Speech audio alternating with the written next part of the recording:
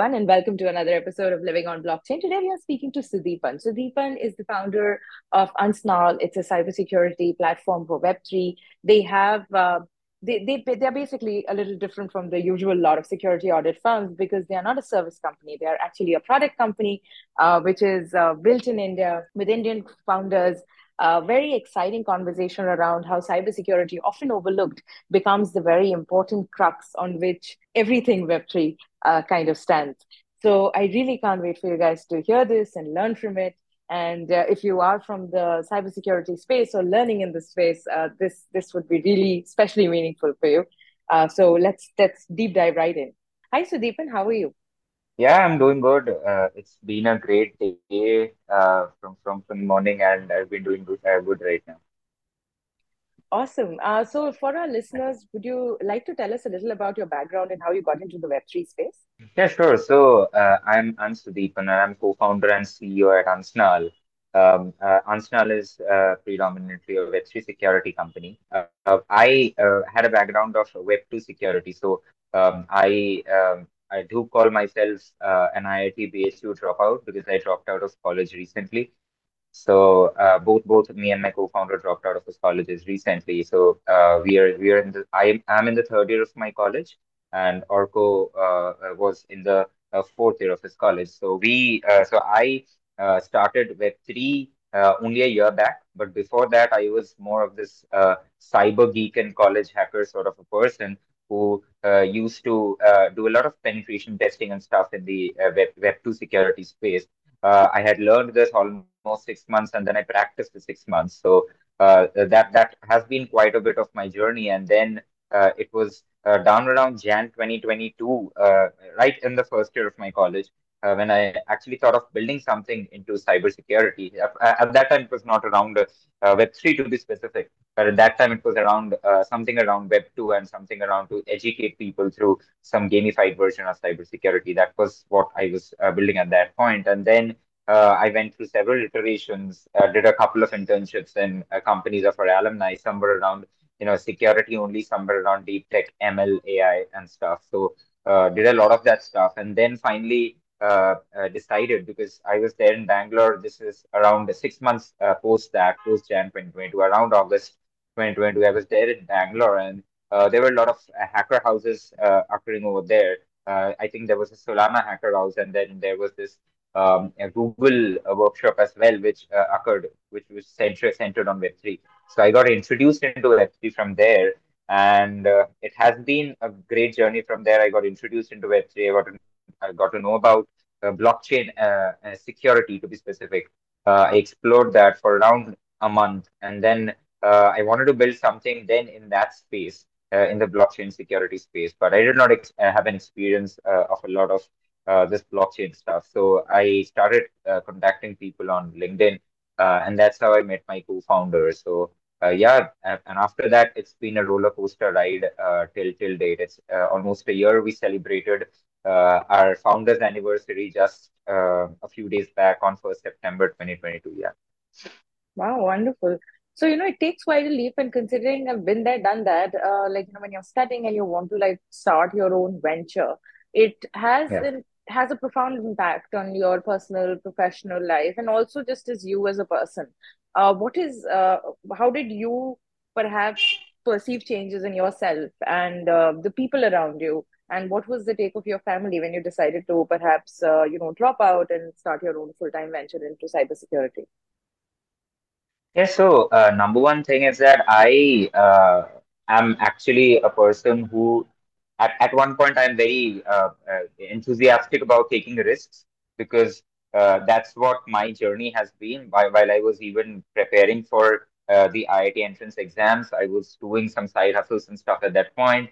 I made quite a lot of bucks because at that point, digital marketing was at a peak because each and every person was continuously going down through his phones. I used that opportunity to get into digital marketing. I earned quite a lot of bucks during the COVID times through digital marketing. So at that point, it was for me. It was like I was always engrossed into learning skills which could make me financially free.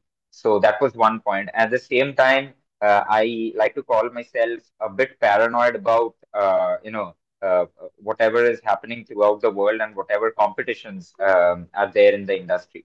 So I'm very paranoid about the competition. So at that point, when we actually started a OneSnarl, we did not have a lot of idea about what we are actually building, what we are actually doing. But now that we have the idea of what we are doing or what we are trying to build, at this point, actually, the risk taking things actually comes into execution. When it comes into execution, it changes the dynamic of your life, because then and there you have your parents involved in this entire thing, where in India we have this very common mentality that, and I belong to a middle class family, and in middle class family the degree is your certificate to success, because that is what has happened in past in my entire household. So that's a very common thing. I had to do a lot of persuasion. They're still not completely into terms with what I say, but yeah, they have at least understood what I am doing. We have numbers in our hand to show that we are earning. We're not leaving college just on the basis of simple investment money. That's the thing. But yeah, we got venture back, and post that we decided that we should go into this full time, and we should actually build things ground up from cybersecurity, because and cybersecurity interested me because in general from India there are not many lot cybersecurity companies which are growing up and scaling across the world. Um, and that's a huge potential opportunity down in India. Wow, wonderful. So tell me a little about the platform itself. How are you, say, different from a Quill audit, and a little more about, what you guys are building? Yeah, sure. So, Quill Audits has been a good friend of ours, though we, always have had some considerations whether, they are into audits, we are into audits, or how's this entire thing going on. But yeah, we are essentially a lot different from them. We are like quite different from all the audit firms that exist. We first launched down our first product around the end of May, the first week of June, where we came up with this entire product called Detect Box, where we initially tried out to conduct security audits in an entire freelance model. So I think that is where we actually got a lot of insights. So we did around 8 audits in the last 3 months. We gathered a lot of insights from the industry, and post that, once we secured our venture funding, we're now going into an entire, brand shift. Quote unquote, we are going into rebranding, and we are going into the entire cyber risk sector. So this entire journey of us getting into audits and actually understanding what's there in the industry and what's actually shallow has eventually led us to understand that where actually cyber risks stand and what's assessment. So there's this I eventually divide this entire security industry into two parts. One is the entire security assessments industry, where you have the security audits, penetration testing, bug bounties, audit contests, and stuff like that, where all these great players are already existing. And then you have this entire risk management sector, where you have some great companies like Gauntlet, Chaos Labs doing financial and economic risk management, as well as there are companies which are trying to mitigate stuff using incident response. But there's a huge gap if you understand this industry. Once you do audit and then you take an incident response, there's nothing to bridge in the between. That is in your entire life cycle. That is the life cycle of your company. You do not have anybody managing your company's risks, your organization risks as a whole, and obviously the cyber risks which are associated with it. So that is the broad space which we figured out, and that is the space where we are entering. So we essentially call ourselves the de facto standard for measuring, managing, and mitigating cyber risks in Web3. So that is what we are trying to do, and what we essentially look like is sort of a middleware where we are throwing you out three very important parameters which are currently missing in the industry. Number one of the biggest parameters which are throwing out is the risk score which we give. Now, the risk score which were there in the industry were very red, amber, green. And what do I mean by red, amber, green? is that they were very qualitative. Even I'm not naming any individual firm out here, but if you go down with some of the biggest firms in the industry, they give very qualitative risk scores. And if a protocol is getting hacked, let's say they give a risk score of 91 out of 100, and if a protocol gets hacked, the next day it goes down to 61, and that's a very distrustful issue for all the users who are connected to number one, that audit company or that huge security company, and their risk scores, and number two, the protocol, because that's a huge a trust gap.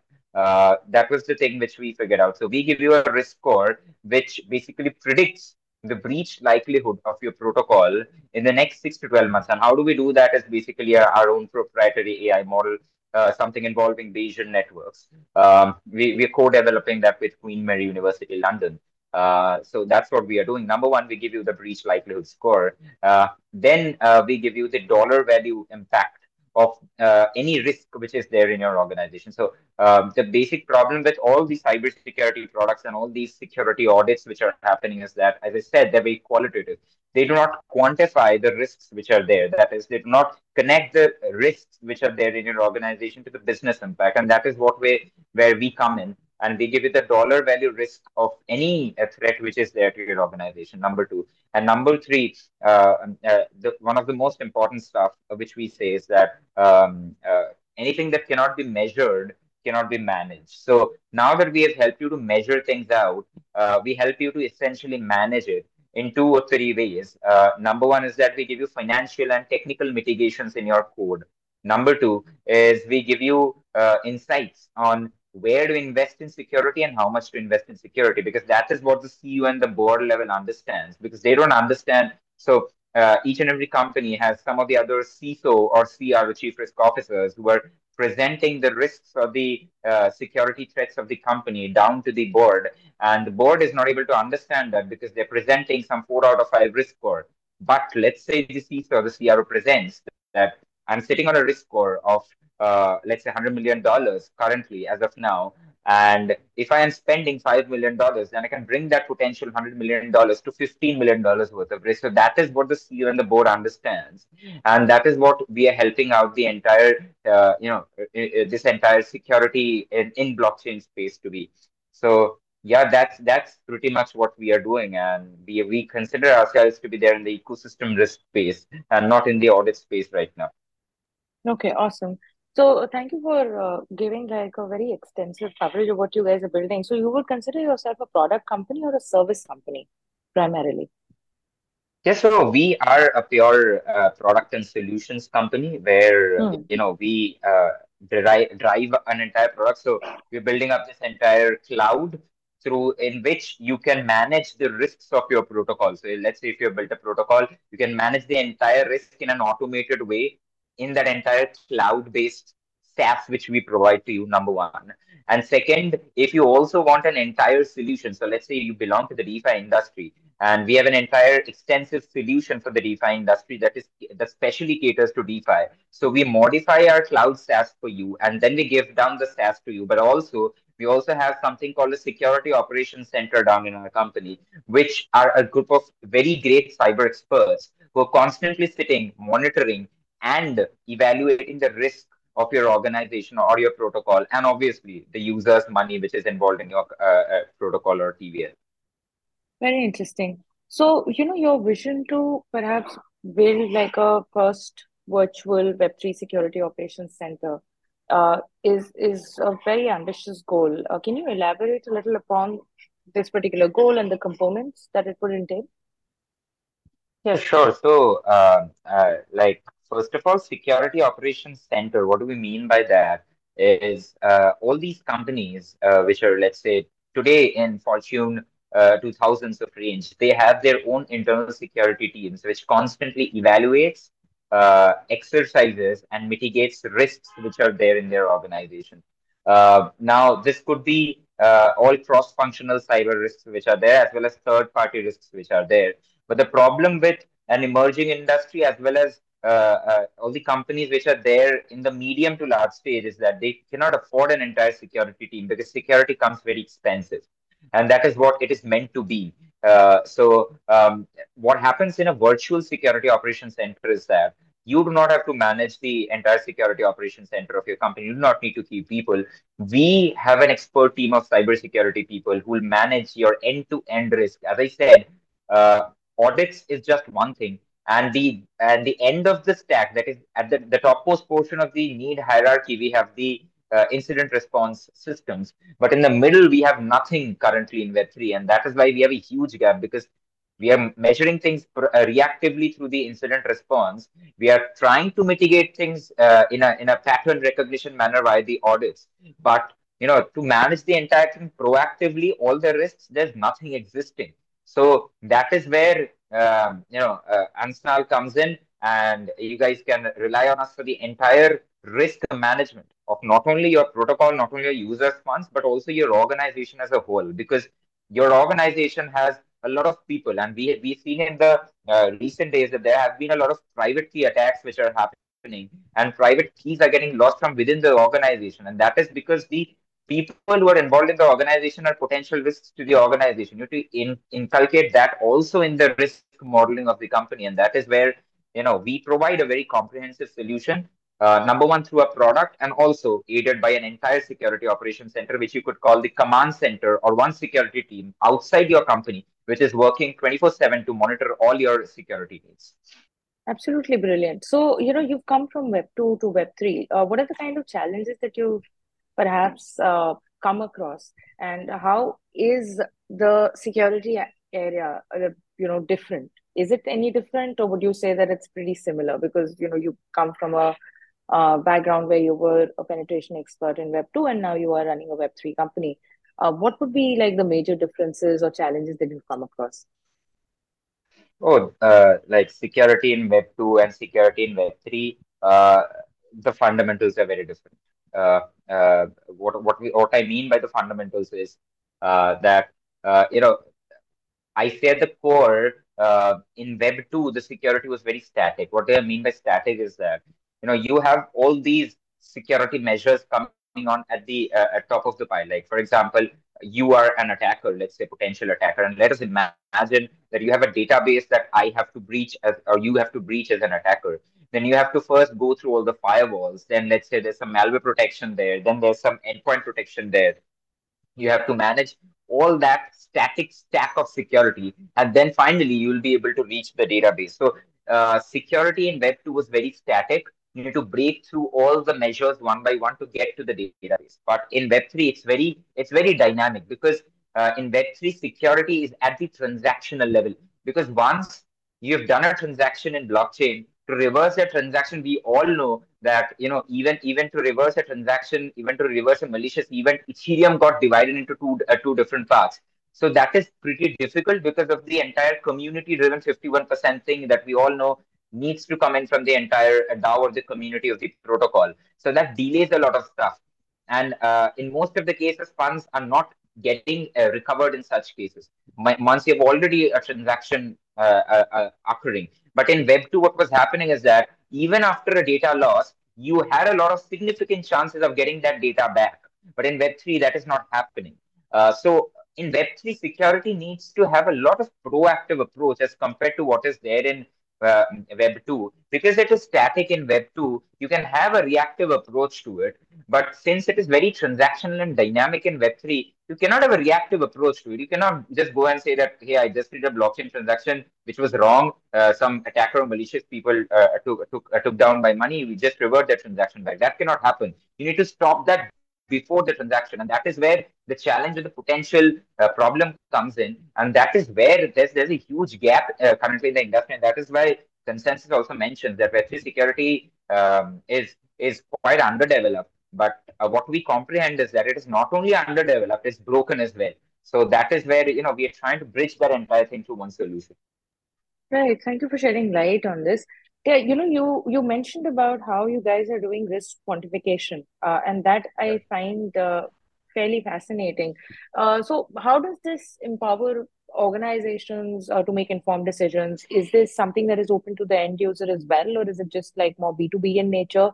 And can you perhaps give an example to tell us how do you go about doing it? Okay, sure. So let's say let's consider the protocol with which we are working. And apparently, it has several interactions. So, number one, let's say it's storing private keys, it's having third party interactions with several other organizations. So, if we plainly take the example of Aave in this case, Aave day to day interacts with multiple protocols in its environment. And that is where we essentially come in. So we consist of an entire middleware SaaS solution.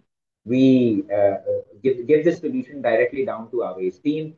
We pull in signals from all the security controls, all the existing security controls which are there in their organization. And then using our own Bayesian network models and something called Monte Carlo simulation, we give you these three things as I mentioned.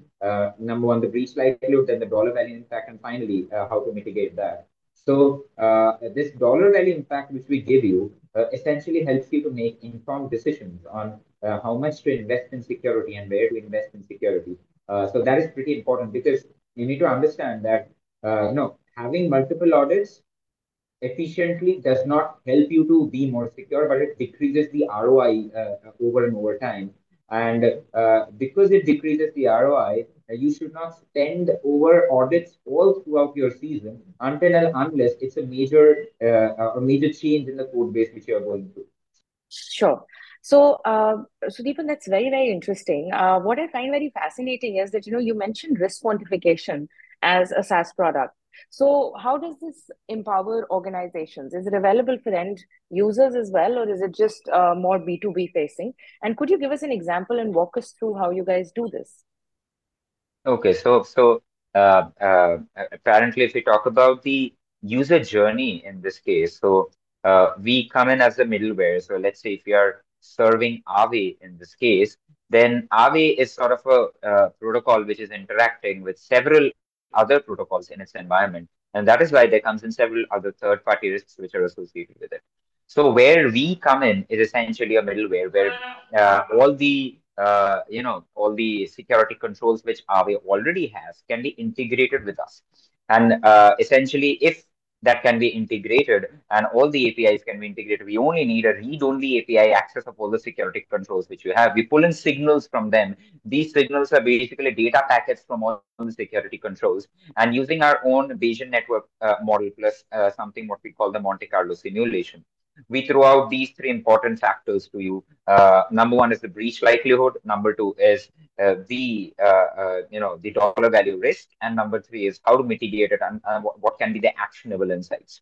So these are the three things we primarily focus on, and this can eventually help the organizations to make really significant decisions on how to spend on security and where to spend on security, because they're really having a lot of issues regarding calculating the ROI on security, which we call the ROSI, return on security investments. They're not able to understand this entire scenario just because you are going on spending on audits on one hand, and you're going on spending on incident response, and spending nothing in between. So how do you understand that what is the return on security investments? Audits don't give you a continuous return on security investments. Neither do spending on random incident response tools give you some ROI on the entire security thing. So how do you bring up an entire track that you're spending, let's say, $1 million on security, then does it give you some great outcome out of it? So you're not able to understand that, and that is where we come in and say that hey, we are a one-stop solution where you can essentially connect any business risk to the impact, financial impact, which is there associated with it. So yeah, that's pretty much it. And apart from that, we are keeping an angle for the retail investors, where we're quantifying risks and this breach likelihood score we are giving. Obviously, this is in consulting with the organization, whatever the organization wants to show to the protocols DAO or the people or their community to build more trust. We are having this entire page for retail investors where they can essentially see the cyber risk on which the organization is sitting on at any given point in time, or the protocol is sitting on, and then they can analyze that my funds are how much secure if I invest in this protocol. And that is how I think the entire community will grow up as a whole, because there'll be protocols. I can bet and I can say that there are protocols currently, they're sitting on so much amount of risk, they don't even understand that they're sitting on so much amount of risk. when we integrate a solution, they'll be able to understand that, they'll spend in a proper way. And I think the basic issue with Web3 currently is the adaptation problem which we all are facing.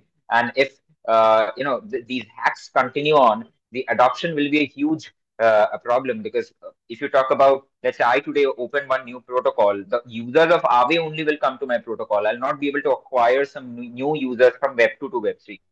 That's the basic problem, and that problem will get mitigated once you have lesser number of risks associated with the transactions and the users interactions with your protocol. So that is very critical, and that is where we are playing a pivotal role.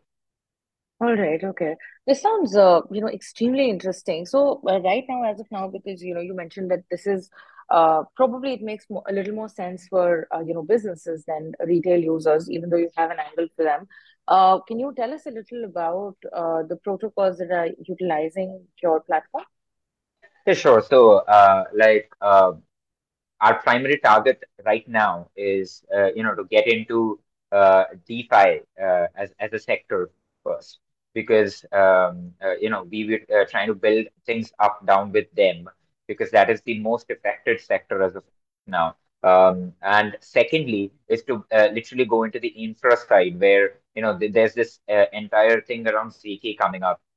And then we have a lot of stuff around NFT infrastructures, not NFT as a token or as some marketplace, but NFT infrastructures which are getting built, payment solutions which are getting built. All these solutions require a very high risk analysis across their organization, and obviously across their technical code base as well. So that is where we come in, primarily targeting right now DeFi and a few connected industries. But what we are actually interested in, and what actually drives us, is basically this entire private blockchain industry, where you have these hyper ledgers and DLTs getting used by over Fortune 2000 companies across their supply chains, as well as banks, some of the biggest banks like HSBC, and as well as Standard Chartered, using blockchain across their own banking products. So that is a pretty interesting sector to get into. That's a huge sector, to be honest. That's valued at in 2030. That's about to be valued at about $54 billion only in securing those assets. So that's a pretty big industry, and that is our final goal to get into. But yeah, we are now getting into this entire DeFi sector with primarily starting with DEXs and lending protocols. Awesome. So tell me a little about your product Detect Box. You've mentioned that it is basically creating or helping with more efficient audits. So how is a Detect Box streamlining the process? And again, what is perhaps like one USP as against the traditional auditing services in Web3 space? Yeah, sure. So, if you talk about auditing, then the problem with the audit sector is that uh, there's no transparency in the audit sector. If you talk about all the firms which are doing audits, as in the traditional firms, then they do not let you choose or let you know who the auditor was at the back end and what his experiences are. And that is what we figured out, and that is what we uh, uh, gave down to one platform, where Detect Box is a platform which gives you permissionless access to all security researchers across the globe. And what do we mean by all security researchers across the globe? Is top 1% of the security researchers across the globe. Because we have a strong due diligence process on all the security researchers who are entering or getting into Detect Box for performing audits.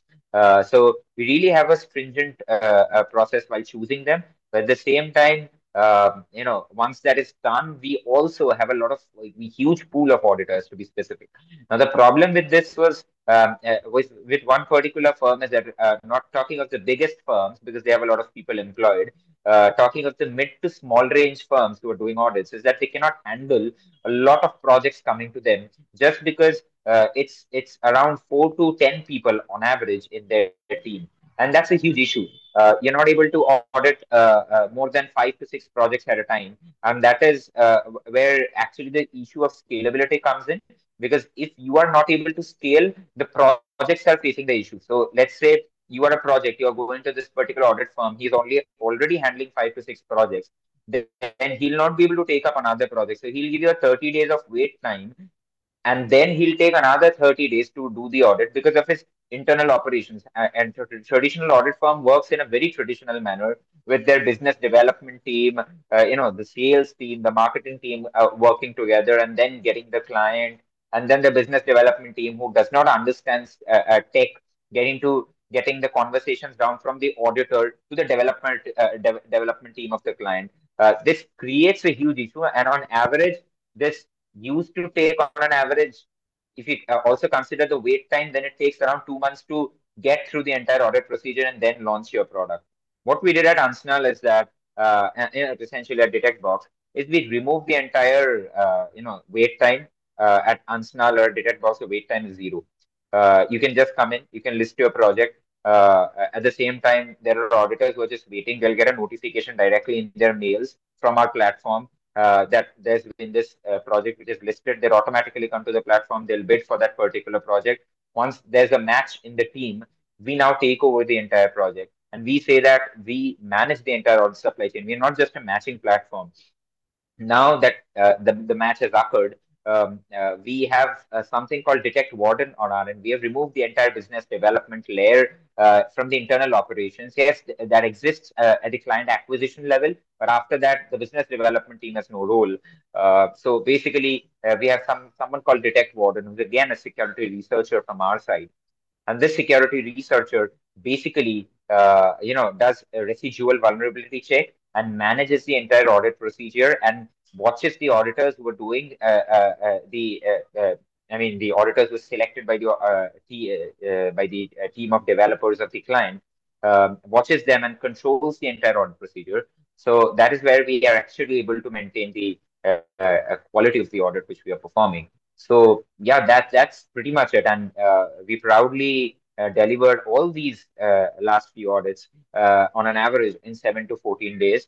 That's a huge benefit for the client because number one, we are globally compliant with all the security standards which are there, standard smart contract security standards which are declared.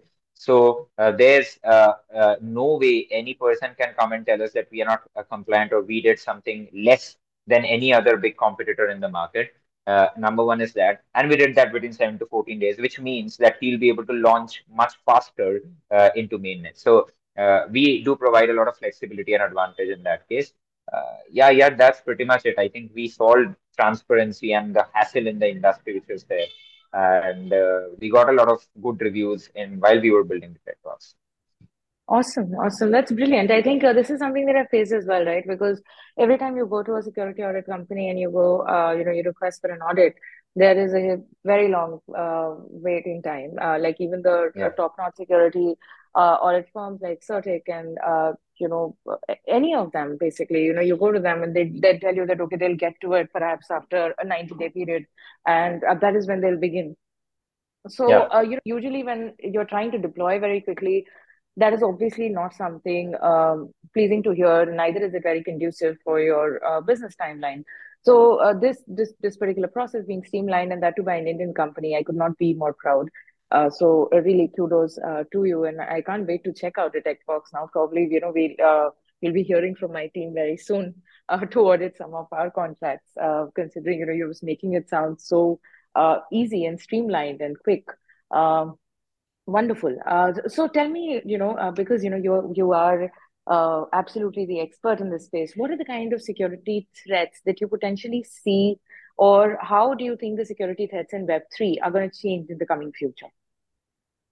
Okay, so I what I personally feel is that Web3 is just another form of internet. Now, Right. like if let's talk about technology in general first, and then let's get into this entire Web3 thing.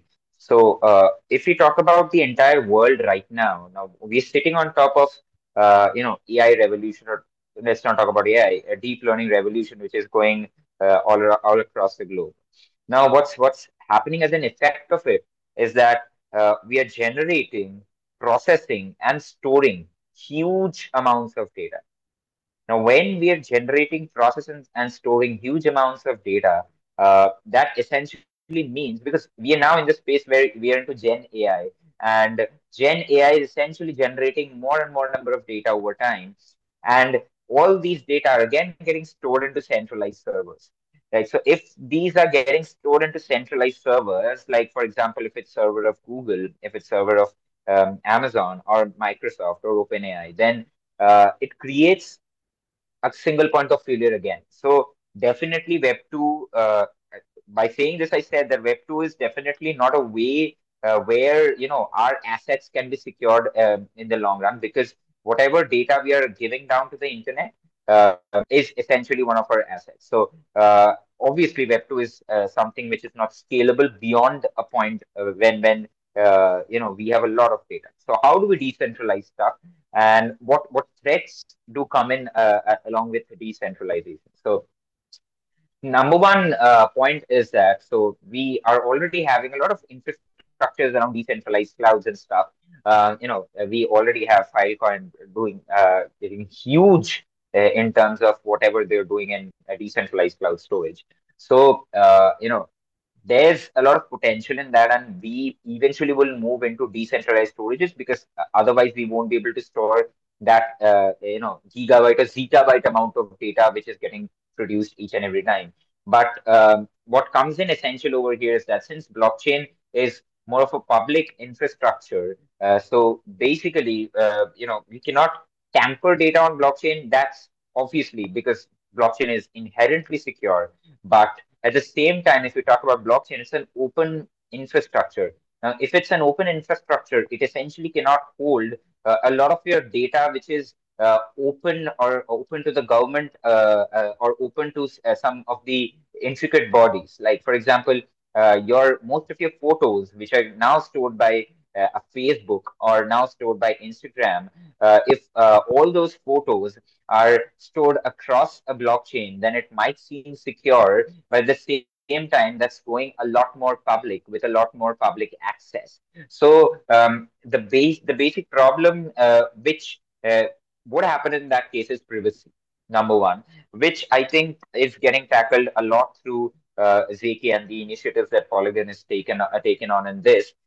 So I think Zk and protection on data is the next thing, the next big thing in security. We have been only speaking about, hey, we got hacked of $100 million, we got hacked of this $1 million in DeFi. DeFi is just one segment of Web3, because Web3 is the next internet.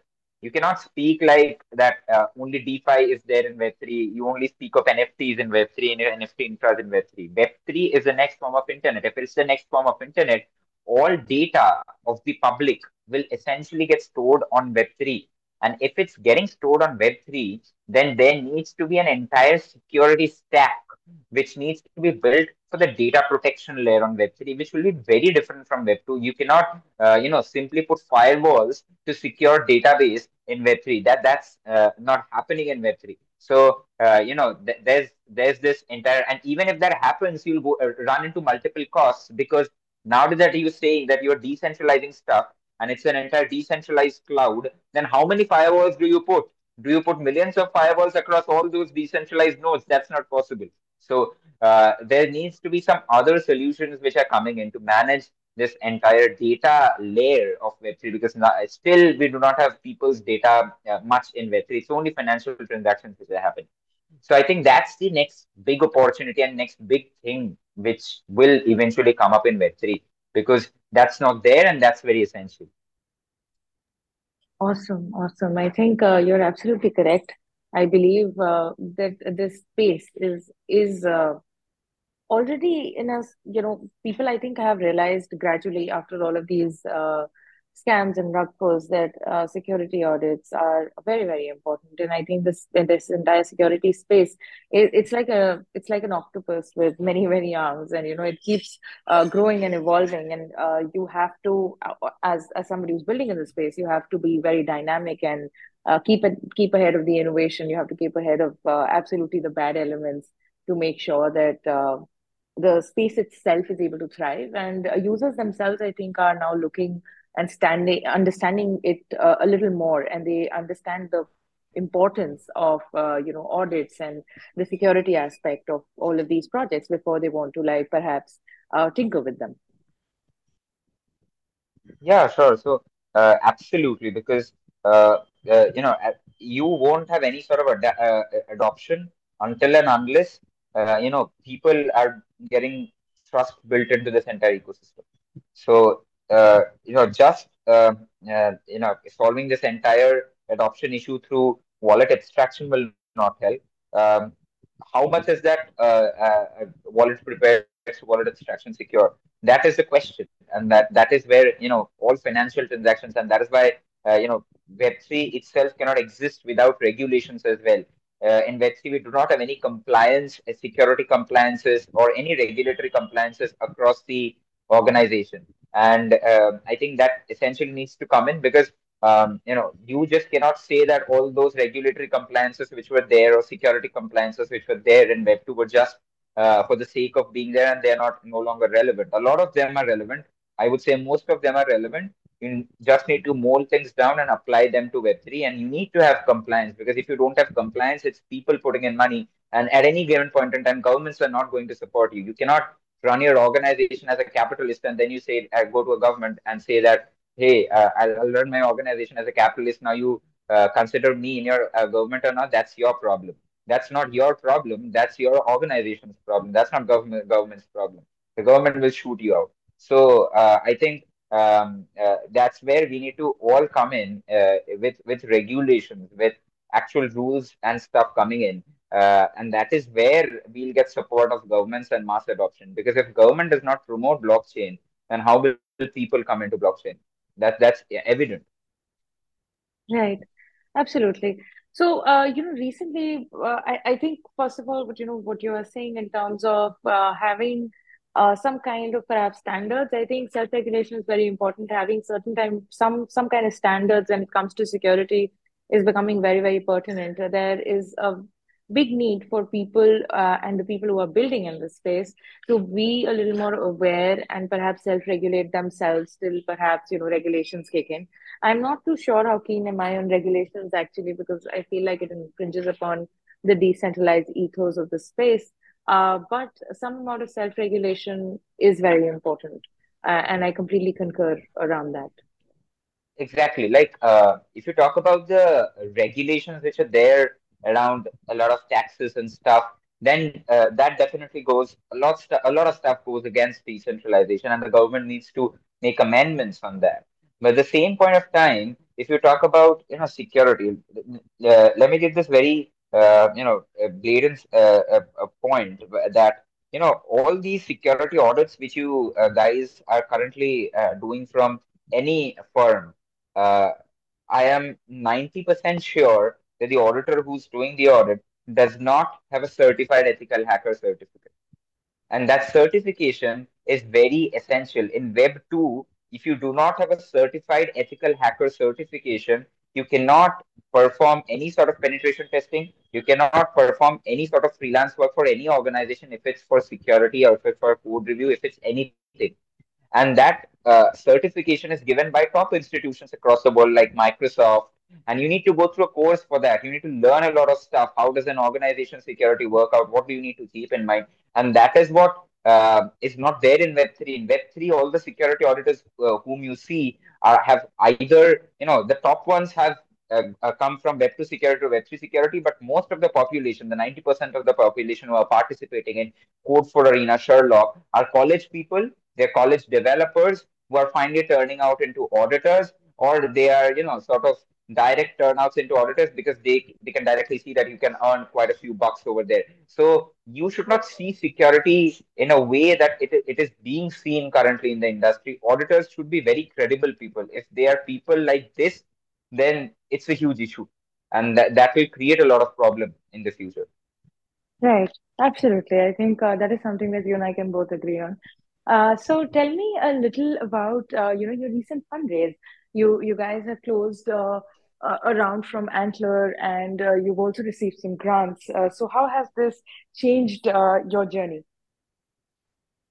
Yeah, sure. So, like we had received a first grant from Eat India back in November 2022, I guess. And that was the point when we actually thought of, we traveled to Bangalore during the last Eat India, and we met a lot of people. We did a lot of networking, got to know about the industry, and then we finally started building what we were building a Detect Box after getting a lot of insights. And then we actually got our second grant from Starknet.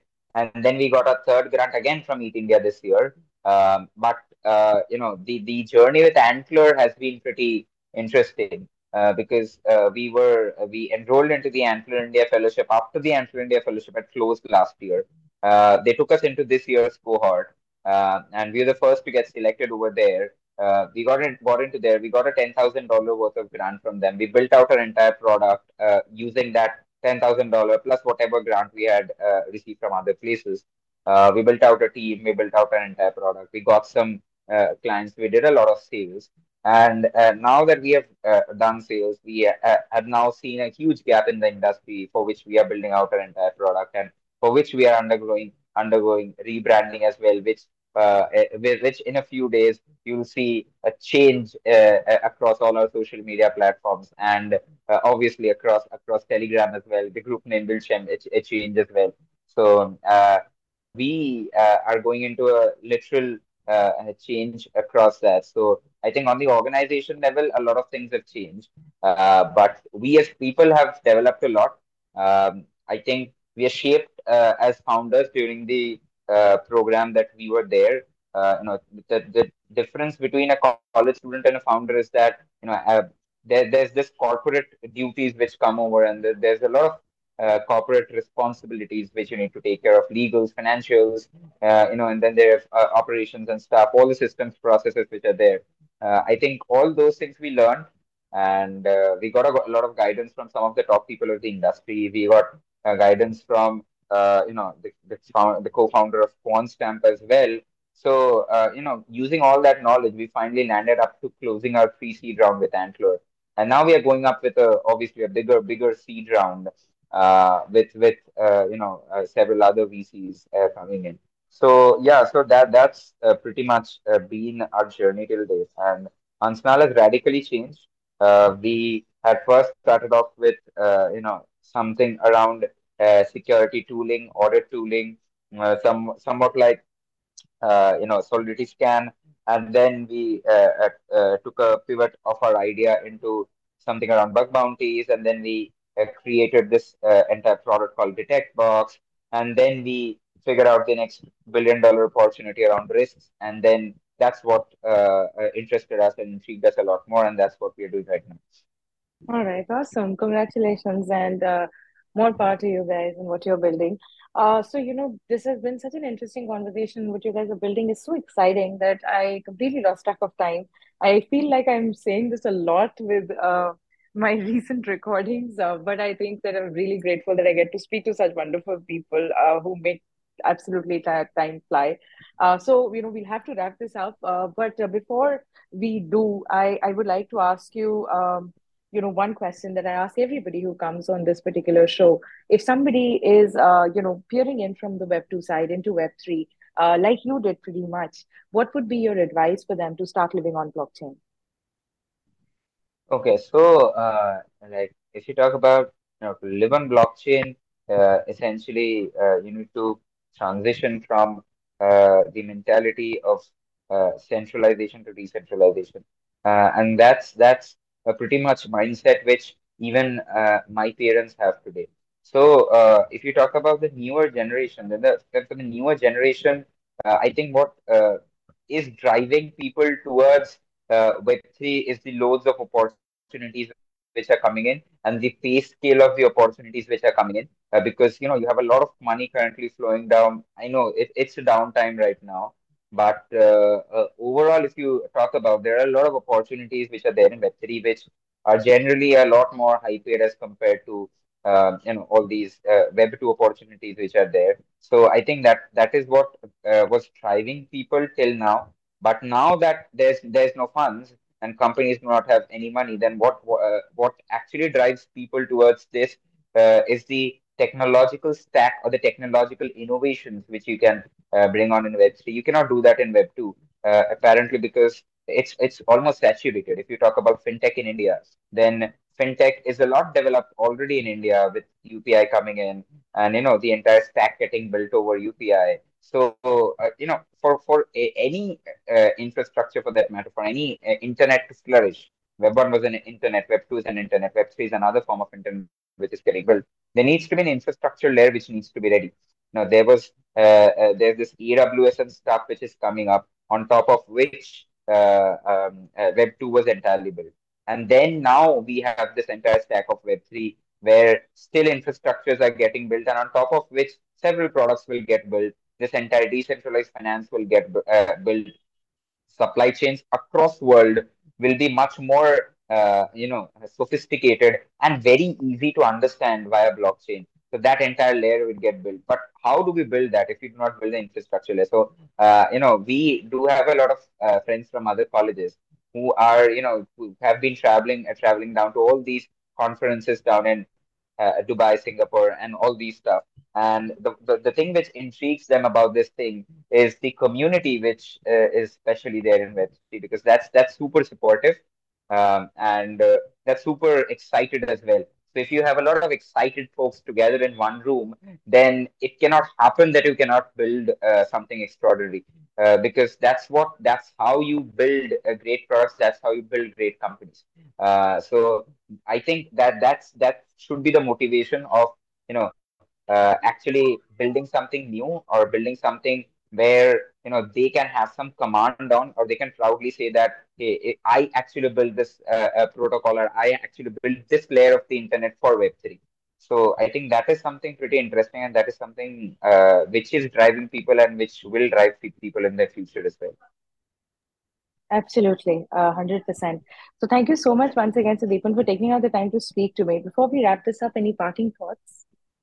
My only thought, if you talk about, at this point of time, only give around entrepreneurship, because I recently took the plunge of dropping off college, and really building things down in security, which is a deep tech stuff which we are doing. And a lot of people questioned us, um, because we were two college people, 2021, who were going down and building a security company. Security is essentially a very, very deep and ignored topic. At the same time, as it's very complex and difficult to understand. So how do you go out and build that? We got a lot of criticism from a lot of people, but I think what matters is the grit with which you are standing at any given point in time, and your understandings about the industry where you're building, and your focus and your clarity on that. So I think I took the plunge. I took the plunge as a third year from IIT BSU, and my co-founder took the plunge in his fourth year. It was his final year. He did not complete his college. He also took a drop off. So if we can do this at 2021, then I think a lot of people can do this and not run behind blindly into this is a problem with India, that people run behind into directly MBA colleges. They want to get a stuff and degree done. But if you do have something significant down in college, you should really consider it. And if you have some traction, if you are doing something pretty great, then I think you should go ahead and take the risk, because opportunities are not going to come again and again in your life. Very well said. I think that is something that everybody can pick a cue from and perhaps chase after their long lost dream, or something that they've kept on the back burner for some time. Once again, thank you so much for taking out the time to speak to me, Sudeep, and it was really wonderful talking to you. Great to talk to you too.